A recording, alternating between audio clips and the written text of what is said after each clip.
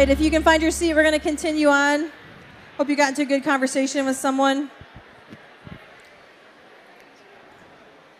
Once again, we're going to continue some connection time right after the service if people want to join us out in the courtyard. And we are going to start having connection time at 10 o'clock starting next week with some coffee, so it's going to be great. Really excited to have... Who's excited about coffee? Someone? Yeah, okay, just checking.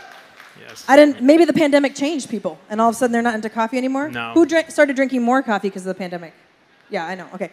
All right, well, I'm so excited to introduce my friend who is speaking here today, Dr. Joel Lawrence. And he is a friend of mine and a colleague of mine.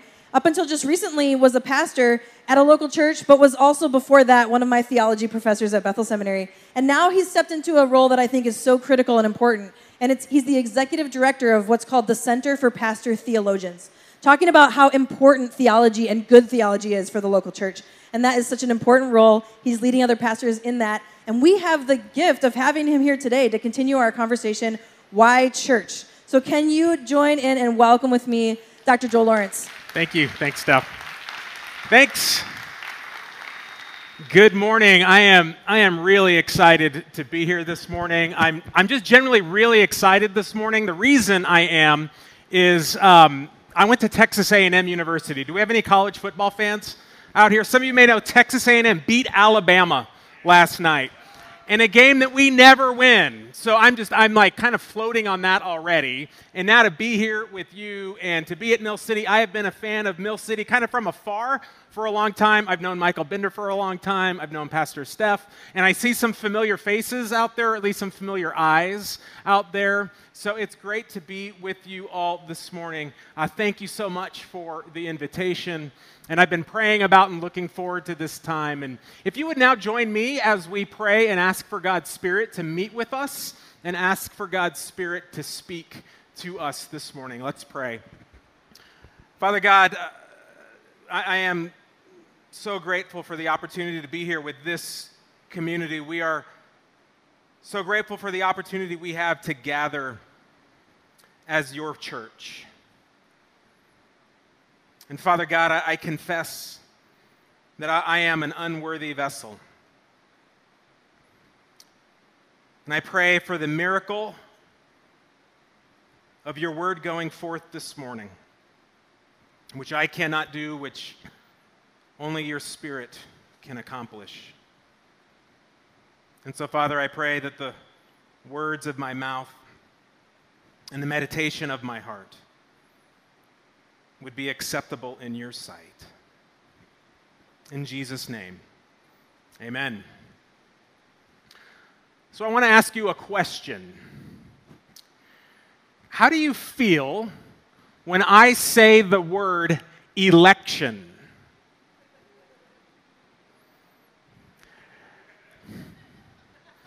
I sense a little uneasiness in the room. I sense maybe kind of a queasy feeling that you might be feeling within, maybe a sense of concern that this word that for much of the history of our civic life as a country has been a thing that we have celebrated in the last year, it's been rough, hasn't it? And that word has become a word that brings these feelings of uneasiness. There's probably not a sense of joy that wells up in you when you hear the word election. And we wonder about what's coming next and what's going to happen in the future and what is this doing to my relationships and what is this doing to our country and what is this doing to the church and all the kind of things that have come out of the election of 2020. And we hear that word election and we feel uneasy. Now that's the political word election. Let me ask you now, how would you feel if I say the theological word election or predestination? How does that make you feel? I'm guessing that there's some uneasiness that comes with that word, with the theological term, the biblical term, election or predestination. Pastor Steph started this series last week called Why Church, and I'm thrilled to be here and feel honored to be here to think together about this question this morning. I have given my life to serve the church.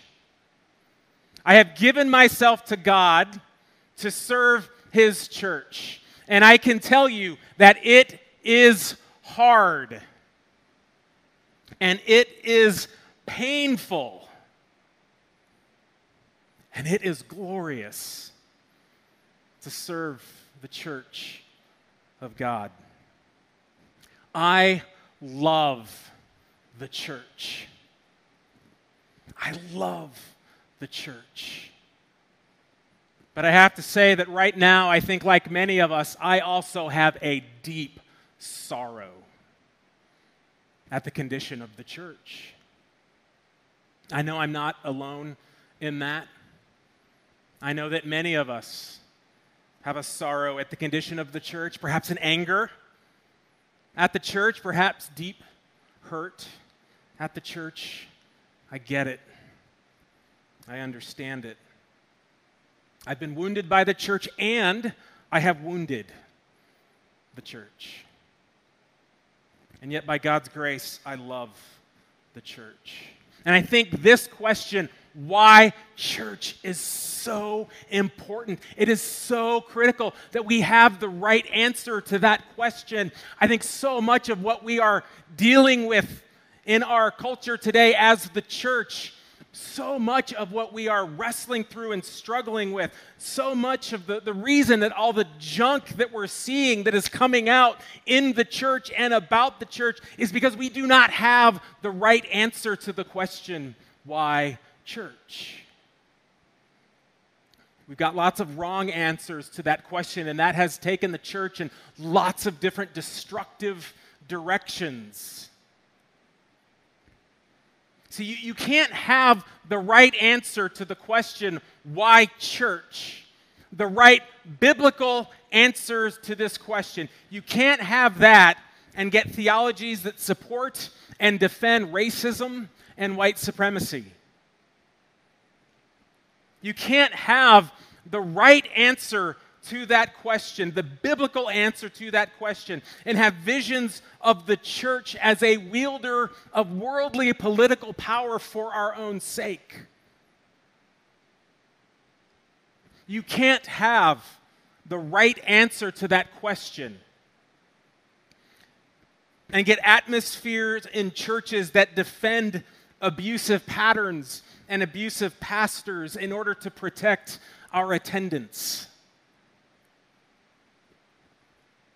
You can't have the right answer to that question and get the church that we've got.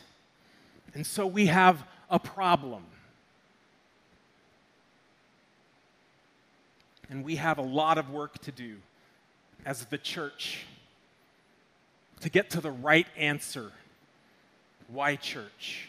We have to have the right answer in this apocalyptic moment. We are in an apocalyptic moment as the church. And what I mean by that is not the apocalyptic moment of popular culture of blood and things being spilt, but the apocalyptic moment of revelation. Right? That's what apocalypse means. Revelation. The last 18 months has been revelatory of all kinds of stuff and junk and brokenness about the church in the United States. And this is the moment for us to face that apocalypse and to get the right answer to the question, to repent and to turn to Jesus Christ. And that's what I am excited about, you all tackling this question, why church? So why church? Well, here's the answer that I want to propose for you this morning. Why church? Because we are the elect. Because you, Mill City, are the elect. How do you feel about that? Make you a little bit nervous for me to say that? Maybe get that little queasy feeling? My guess is that some don't like it. It feels divisive. It feels elitist. You've seen the problem with the notion of we are the elect. And it goes even deeper than just what it does to the church. It goes to what does it say about the character of God?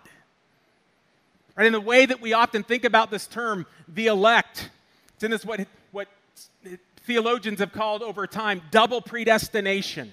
This idea that God chooses some to be saved and he chooses some to be damned. And we think about that. What does that say about the character of God? How does that make sense of God? And it creates fear. Perhaps you grew up in a tradition of election, predestination, and you know the fear. What if I'm not elect? What can I do about it? Well, if God chose, I can't do anything about it. Or it creates pride. We are elect. You are not. It has created damage to the church. But I want to tell you something that I believe. I believe that election is among the most joyful of words in the Scriptures. And I want to convince you of that this morning. And if you don't know that, I want to convince you of that this morning, that when you leave here today, that you will go thrilled at your election. And to do that, we're going to turn to 1 Peter chapter 1. We're just going to look at a couple of verses. The first couple verses of 1 Peter chapter 1. I love the letter, 1 Peter. Maybe you haven't read it in a while. I would encourage you to read it. I think this is a profound letter for us at this time as a church. As the church. 1 Peter was written by Peter. Well done. Very good. It says this in verse 1, Peter, an apostle of Jesus Christ. You probably know the story of Peter if you've been around church. We can go through the litany of Peter's screw-ups, right? All that Peter did and all that he misunderstood and all of the stuff about Peter. But what I love about Peter is he had an experience of God's grace, a profound experience when he betrayed Jesus the Messiah. And yet Jesus pulled Peter out of that pit and said, You, Peter, will be the rock upon which I build the church. He says, Peter, an apostle of Jesus Christ, a messenger, one who is sent out into the world to proclaim and to live out the gospel of grace. And Peter is pastoring churches. This is years now after his experience of walking with Jesus, of betraying Jesus, of being restored, of experiencing that grace. Now he's pastoring churches in Pontus and Galatia and Cappadocia and Asia and Bithynia, the area of modern Turkey, Asia Minor. And he's writing this letter to these churches to encourage them. They're being persecuted. They're struggling. And he's writing a letter to encourage them. And look how he addresses them in verse 1. To God's elect. To God's elect. This is what he calls the church. He says to all of these churches, these little scattered communities of followers of Jesus and little towns and villages across this region. We don't know how many would have received this letter, but when they opened up that letter, they say, this is from Peter, and he is calling us the elect. What does he mean by that? Does it mean you who are chosen to be saved while everyone else is condemned to go to hell? Is that what he's saying there? I don't think that's what he is saying there. I think that is a misunderstanding of the biblical theology of election. And I think it's been a tragedy that we have gotten this wrong. And it has not become a word of joy for us, but a word of divisiveness, a word of struggle. So what do we mean by election? What does Peter mean by election? What do the scriptures mean by election? The doctrine of election, the idea that God has elected a community to be his community, is rooted in the very heart of God. God is a God of love. When we say that God is triune, That God is Trinity, what we're saying is God is love. Not merely that God loves simply as an attribute, but the essence of God is love. Father, Son, Holy Spirit, dwelling together in eternal communal fellowship as one God in three persons, at the heart of whom is love, the fiery, burning furnace of divine love for the Godhead. And then that love spills out in the creation because God desires to share himself with us. You ever wonder why you're on earth? You are on earth so that you can share in the love of the triune God. That's why you're on earth. That's why you exist. God is love, and he desires to share this community of life and love with us, so that we might dwell in his love. But as the story of Scripture tells us, we reject that love. We reject divine fellowship. We reject God being Lord over us, and instead we want to be our own gods. We want to be our own lords. We want to go our own way. And so humanity takes control of history. In Genesis chapter 3, we rebel against God. We take control of history. We take control of our own lives. We become our own gods. And through that, we bring death, destruction, coercion, division, relationships of power that we were never meant to have as those created in the image of the triune God of love. And that has profoundly shaped the world, and unfortunately it has profoundly shaped the church. But God seeks and saves the lost. And so God, out of that furnace of love at the very center of divine life, sends himself through the Spirit into the world. And he elects a people called Israel. For what purpose does he elect Israel? Does God elect Israel so that they would be saved and everyone else would be condemned? That's not the story of the Old Testament. That's actually the problem with Israel, is that they believed that. When in fact what they were supposed to understand is that they were not called to be saved and everyone else condemned. They were called to be a testimony to the world of the love of God. They were called to embody in their life the very nature of God, and through that to proclaim that the world, though we have run away from God, that we still have a God who runs towards us and who seeks after us. And Israel was meant to be a trophy of God's grace, a vehicle of divine love, to proclaim to the world that you can turn from your own ways and you can find the love of God through Yahweh. See, election, it's not about God choosing some and rejecting others. Election is about the fact that we have left God, but he pursues us.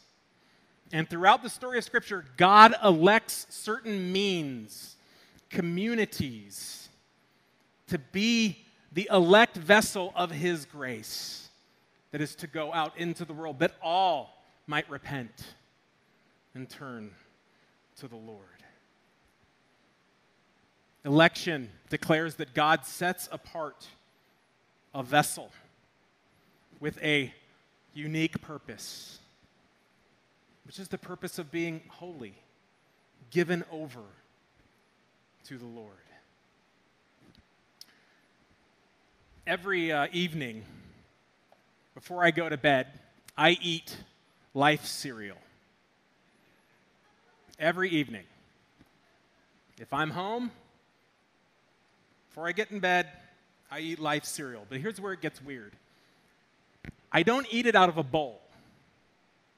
I eat it out of a cup. But I don't just eat it out of any cup. I eat it out of this cup. I eat my bedtime cereal out of this cup. And if, at the end of the day, I go to the kitchen and I open the cupboard and I look up and my Life cereal cup is not there because one of my knuckleheaded kids has taken it, there is a problem. We have a problem because this cup is set apart. Because this cup is elect. It's elect by me for a special purpose. It's not a great cup, is it? Like just one of these red plastic cups. It's not about the cup that's particularly beautiful, but I have set my affections upon this cup. And this cup serves a unique purpose as my elect vessel of life.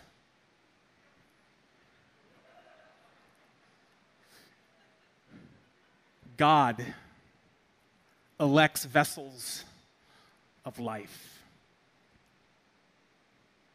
God chooses vessels so that they themselves can be the vehicle of life. He did that with his people Israel. They misunderstood their election. They thought it was for themselves. And God has elected the church. In Christ, God has elected a people, his church, to be the vehicle of his life. This is your election, Mill City Church. You are elected by God to be the vehicle of life, to be the vehicle of God's grace in this community and in all the communities where you serve. You are elected by God. This is your identity.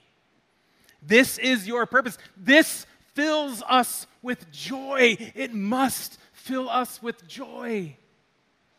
Because we, by God's grace, have been set apart to be a particular kind of people who have a particular mission to accept our election and to live it out. But there's one more piece. There's another word that Peter uses in this passage that's just been kind of sitting there. Peter, an apostle of Jesus Christ, to God's elect. And then how does he describe these communities that he's writing the letter to? He describes them as exiles. To God's elect, exiles. That should create some tension in us. Because when we think of elect, right, the way we normally think of it, that's like we're victorious. We're the winners. We're the ones that God chose. If we win an election, we're the people in power. We're the people who have been called.